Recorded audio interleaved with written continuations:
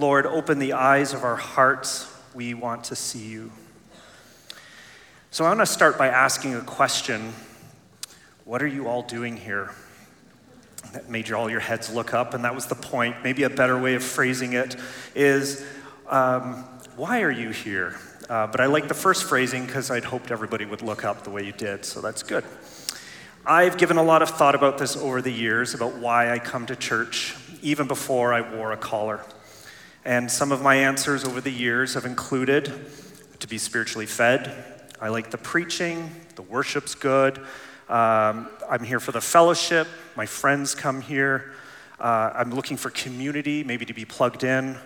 I want to find someone to marry. I should pause for Jen. This is an old list. It's not a current list. Other options might be it's my duty, or it's good to me, it's good for me, maybe it's good for my kids, maybe I want to serve. I've never heard anybody say they come to church for the coffee, but that's not the point of church, so it's good. I did not grow up in church, but all of these and other reasons have been my reasons for why I went to church over the years. If I'm honest, I have a funny relationship with church. I've experienced it as the mystical body of Christ here on earth, and as a dysfunctional institution that wounds people. I love the body of Christ, but I often keep the church at a bit of an arm's length at times, which is weird because I'm ordained. But I was called to ministry, to the priesthood. And it was clear this was a call to consecration to the Lord, to service, but it would never be my identity, and I'm very thankful to the Lord for that realization. The church, then, is a people I love. You are the people I love. But it's an institution that needs to be questioned and held accountable at times. So what does it look like in practice when I reach out to love people like you? Often it's me coming up to you in person or emailing you or texting you saying, how are you doing? And it's probably often awkward. But church is one of those few places in DC where you can come up to someone and say, how are you doing? And everybody suppresses that inner urge to say, what do you want from me? So it's good. So I will keep asking you because your connection to the Lord matters to me very deeply. So why are we here? I want to offer one of my answers. And as I was putting these thoughts down, I realized that these answers, my answers to this question, are probably way more personal than I thought. They are a much deeper reflection of what's going on inside of me than I realized.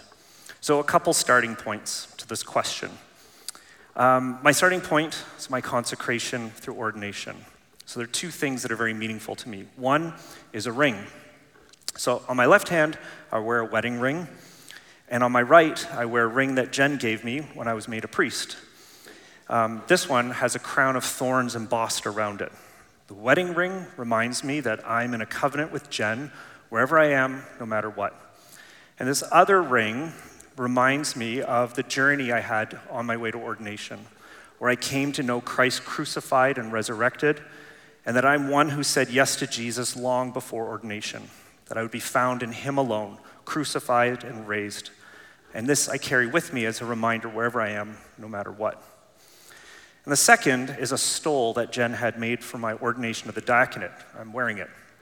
So this was made from a scarf that was given to me on a trip to India. I was participating in an event that marked the 100th anniversary of the first baptism of the first 12 converts in that district. And those baptisms were the start of the church in that part of the world, and the church grew. But in the 24 months leading up to this celebration event, the church was heavily persecuted. So I received this scarf as a gift that all foreigners who came to this event received. My name was called, people started clapping politely, and a person walked over to me to give the scarf. And when the person came close, I saw that this person was someone who had survived the hatred and violence against the church. They were marked with scars, cuts and burn marks from what she'd suffered. She smiled and gave me this scarf. And at that moment, as I held my hands out, everything seemed to go quiet. I felt the presence of the Lord. I felt like I was in the presence of a saint. Not quite would say maybe I should take my shoes off, but it felt like one of those moments. I was before someone who was faithful to the Lord in the face of actual suffering, and she was giving me a gift, and I felt unworthy. So Jen took this scarf and had it sewn into a stole to remind me that my consecration is one to the suffering and faithful Lamb who holds us all together. And it reminds me of my connection to the faithful and witnessing church around the world. So from that starting place, I keep asking, why are we here? These experiences, why I wear the ring and the stole, were moments of encounter with the Lord for me. And it's that word encounter specifically with the Lord Jesus I want to talk about. So the passages we read today are bookends to an entire biblical narrative. It starts in a garden where everything is new, and it ends in this global cosmic scene when everything is made new again. The Lord is fully seen in that moment, and everyone and everything gathers around to give him praise. And in between these bookends, we read in the gospel a statement by Jesus. He'd made them before, an absolutely astounding statement about himself, made in an ordinary setting to an ordinary person. The reason I come to church is to align myself with what Jesus and his Father were after. From the garden in the beginning to the grand scene at the end and everything in between, God is in pursuit of us to restore us to relationship and connection with him, to restore us to a place of intimacy as sons and daughters and relationship to the Father so that we would know him and his love for us. You and I are the treasure, the hidden treasure in a field for which God would pay any price to have. I come here to encounter the Lord. So what does that mean? What does it look like? So there are different approaches Christianity can take. Two popular ones: intellectual. An intellectual approach gives us a deep reflective knowledge about God and spiritual things, sin, salvation, about how to live as a Christian. And an intellectual approach to Christianity has given us a foundation to support our pursuit of truth and holiness and engagement with culture. And here in Advent, I've seen the fruits of that approach in the form of solid theology, piety, and service. And I love that about the Advent family. Another approach is the liturgical. Liturgy is the embodiment of intentionality and purpose, of being deliberate about how we respond to God. Thomas Cranmer, when he was writing the first book of Common Prayer, had this image in mind from his love of falconry. In that sport, when the falcon's flying around, the falconer puts a glove on and lays a strip of meat on the glove, and the falcon is enticed back to the falconer. And in his mind, the liturgy was meant to be that thing which entices and draws us to the love of God. I love that intentionality about Anglican liturgy, and this family does that well too. The downside to intellectualism and liturgy is legalism, aridness, rigidity, lifeless talk. It offers us the promise of safe control over the mystery of God, anxiety about screwing up the liturgy. But I don't need the church to feed my intellectual interest in God, and I'm probably the last one to worry about whether we nail the liturgy every time. What I sense among you, what I have in myself, is a desire for more, to encounter the Lord experientially. And as I've come to know you over the last couple years, I hear in you this desire that coexists with a wariness of experience, emotional excess, and being cuckoo. And I get that.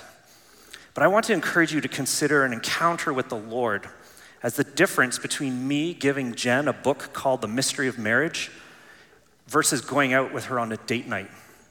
Or my kids watching a YouTube cartoon about dads versus me spending time with them so they know me as their dad and as the dad who loves them. Books are good, videos are great. It's not the same as knowing a person in real life.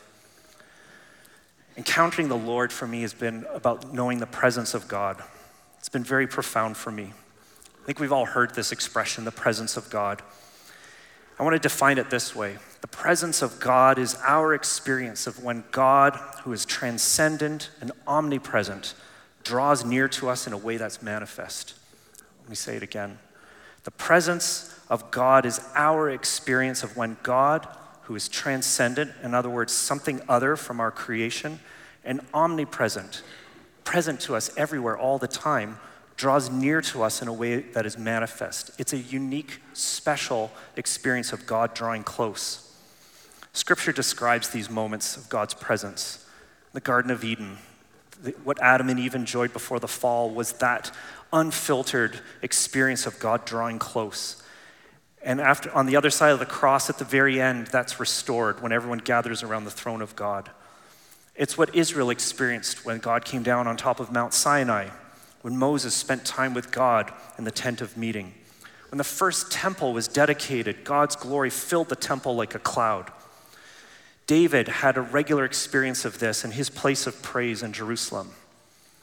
And of course, when the Holy Spirit came on the 120 in Acts 2, and it goes on, Paul talks about these things in his letters. Jesus coming to live among us was, of course, the greatest manifest presence of God among his people, of God drawing near to us. But also remember, in his humanity, he had this mountaintop experience of God's glory in an audible voice. This is something God wants for us. Think of the presence of God as existing on a continuum. One end is God's intention to form a people for himself and dwell among them, to bring us back into his presence by removing the barrier of sin. The other end of the spectrum is actually a place that has no end. What starts for us with our salvation is a journey of encounter, a knowing and experiencing God's presence. From God's perspective, this is a journey of him drawing ever nearer to us and him drawing us closer to himself until he brings us home finally to himself, where we see him face to face, standing among saints and angels.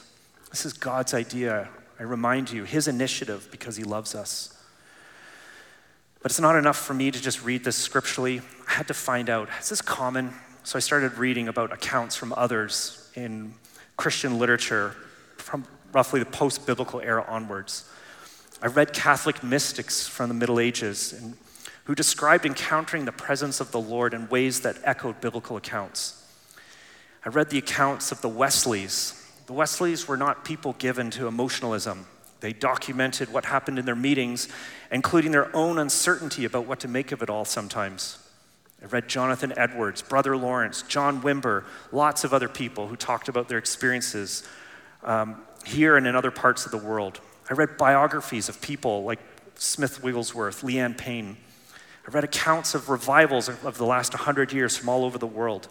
I wanted to know all the ways that God draws close to us and what happens when he does.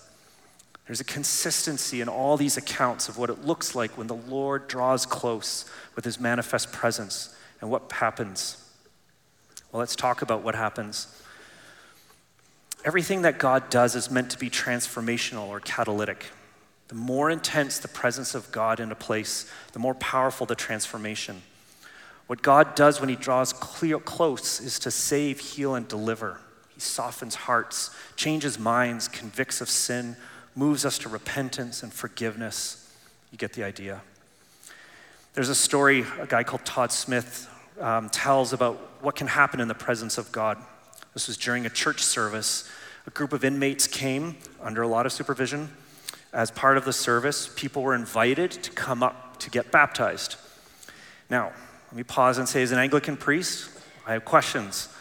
Who's getting baptized? Why? How many times? What for? Right? We say every week, one baptism for the forgiveness of sins. So it's not a drive-through. But anyway, this is his story.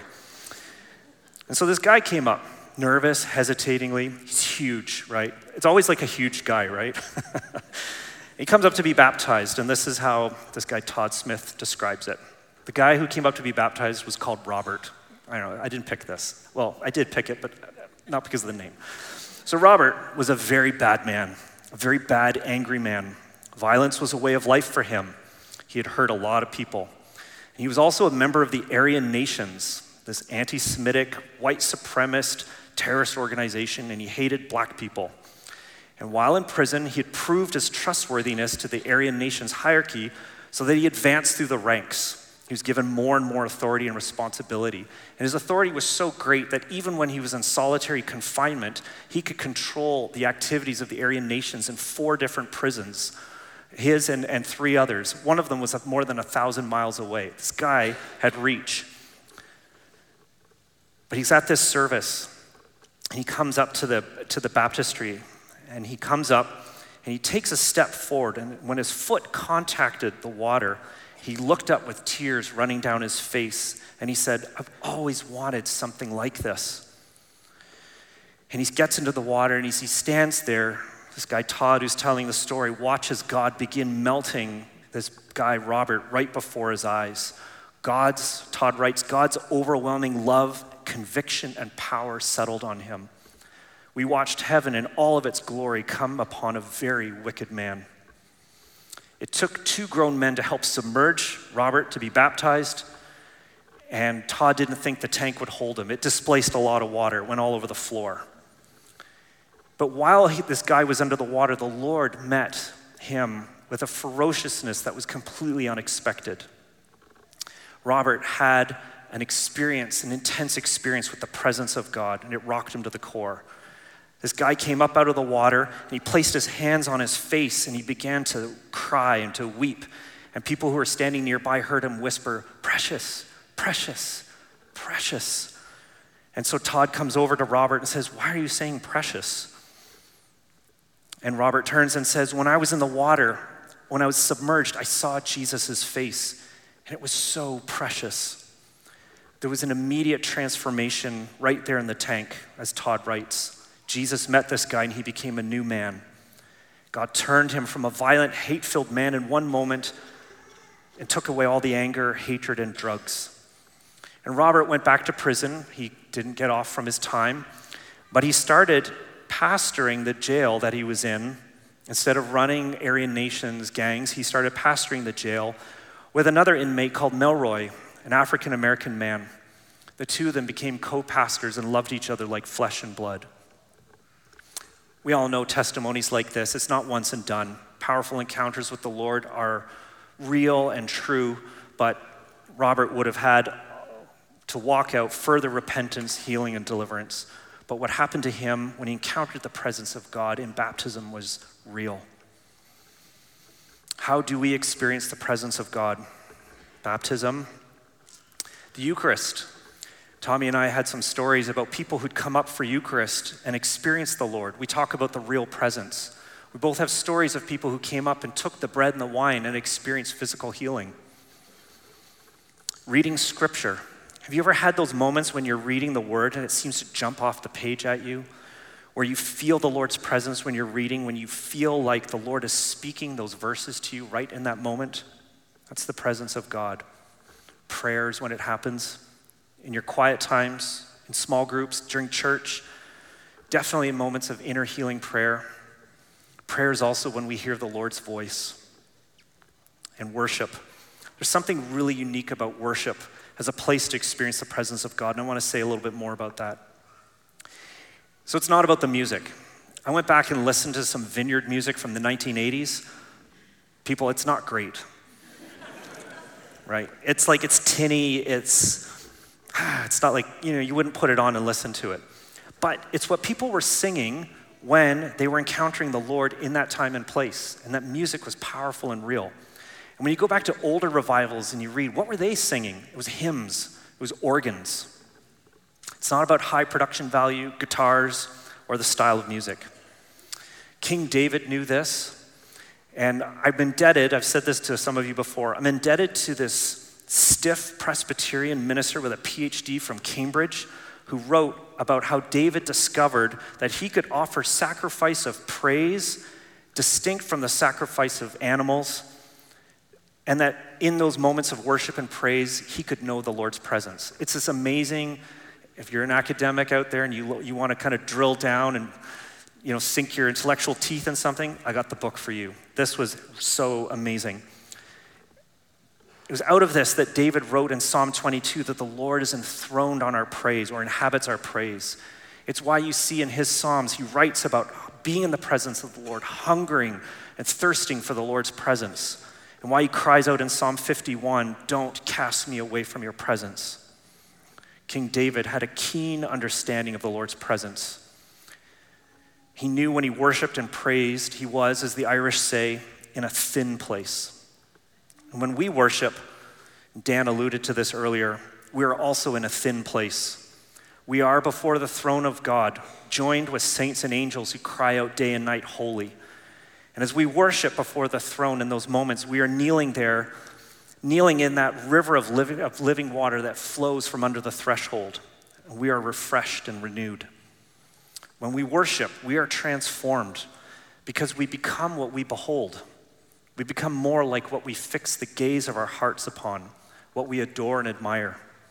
When we worship, the Lord fights for us, intervenes for us, and does for us what we can't do ourselves. Worship postures my heart in faith. It helps me let go of all my conditions and preferences for outcomes.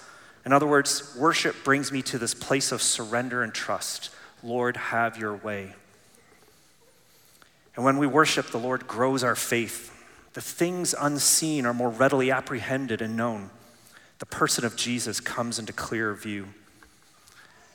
This may be one of the final things I want to say. At the heart of worship, of experiencing God's presence, of encountering the Lord is the person of Jesus. It's not about encounter for its own sake or experiencing the presence for its own sake. It's about encountering and experiencing the Lord. Under all the hunger, all the surrender, the trust, the cry for more and for change is about having Jesus and Jesus having us in a way that Christian mystics described with words like being consumed. Do we want this? If I'm honest, I'm not sure I always do, but I need it. I don't have it all together.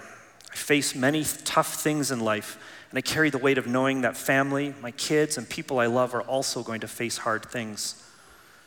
I can't solve it all.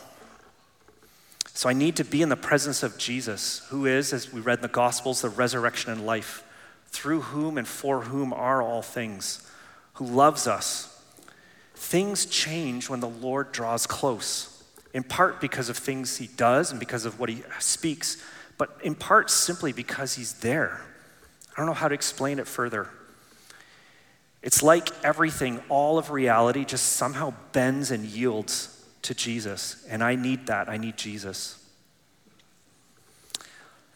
Paul spoke obliquely about his experiences of his encounters with the Lord, and I've taken that as my guiding principle. But I will say that encounters with the Lord, again, are his idea, his desire for you and me. They have come when I've been at my most broken, most hungry, most surrendered, and honestly most desperate. They come when what I've wanted most was more of Jesus.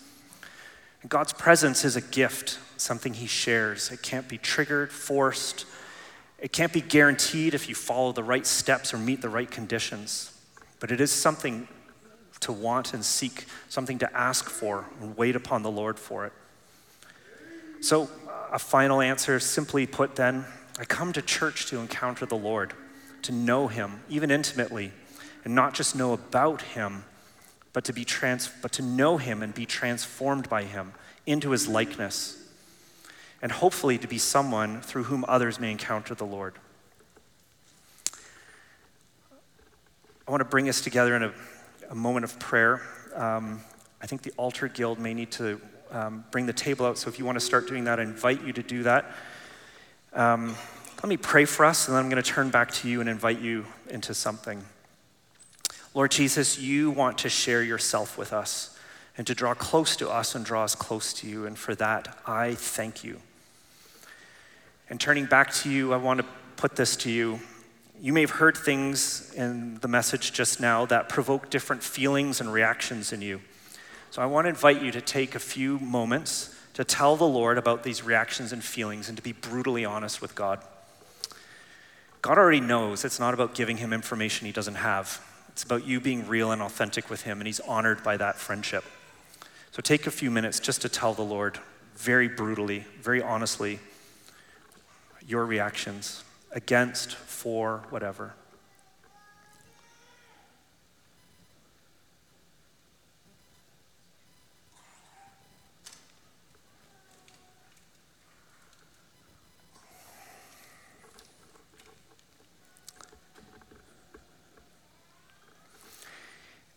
And now, having told the Lord honestly your reactions, I want you to wait on him to respond to your honest confession.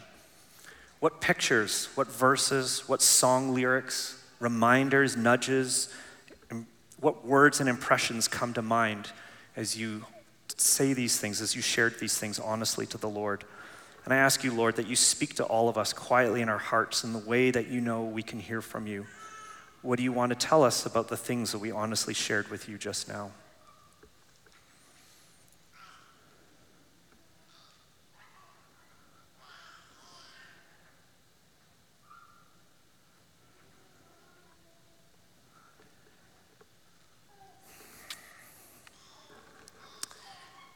as we bring our time together to a close, I want to invite you to take time to process what your reactions were, what you heard in this message, what your reactions were, and what you maybe felt the Lord was saying to you about your reactions.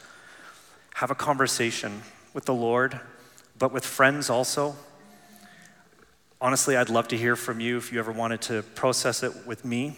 I'd love to hear your reactions and your thoughts. It's always about a journey towards the Lord and what he has for us. I'd love to be part of it.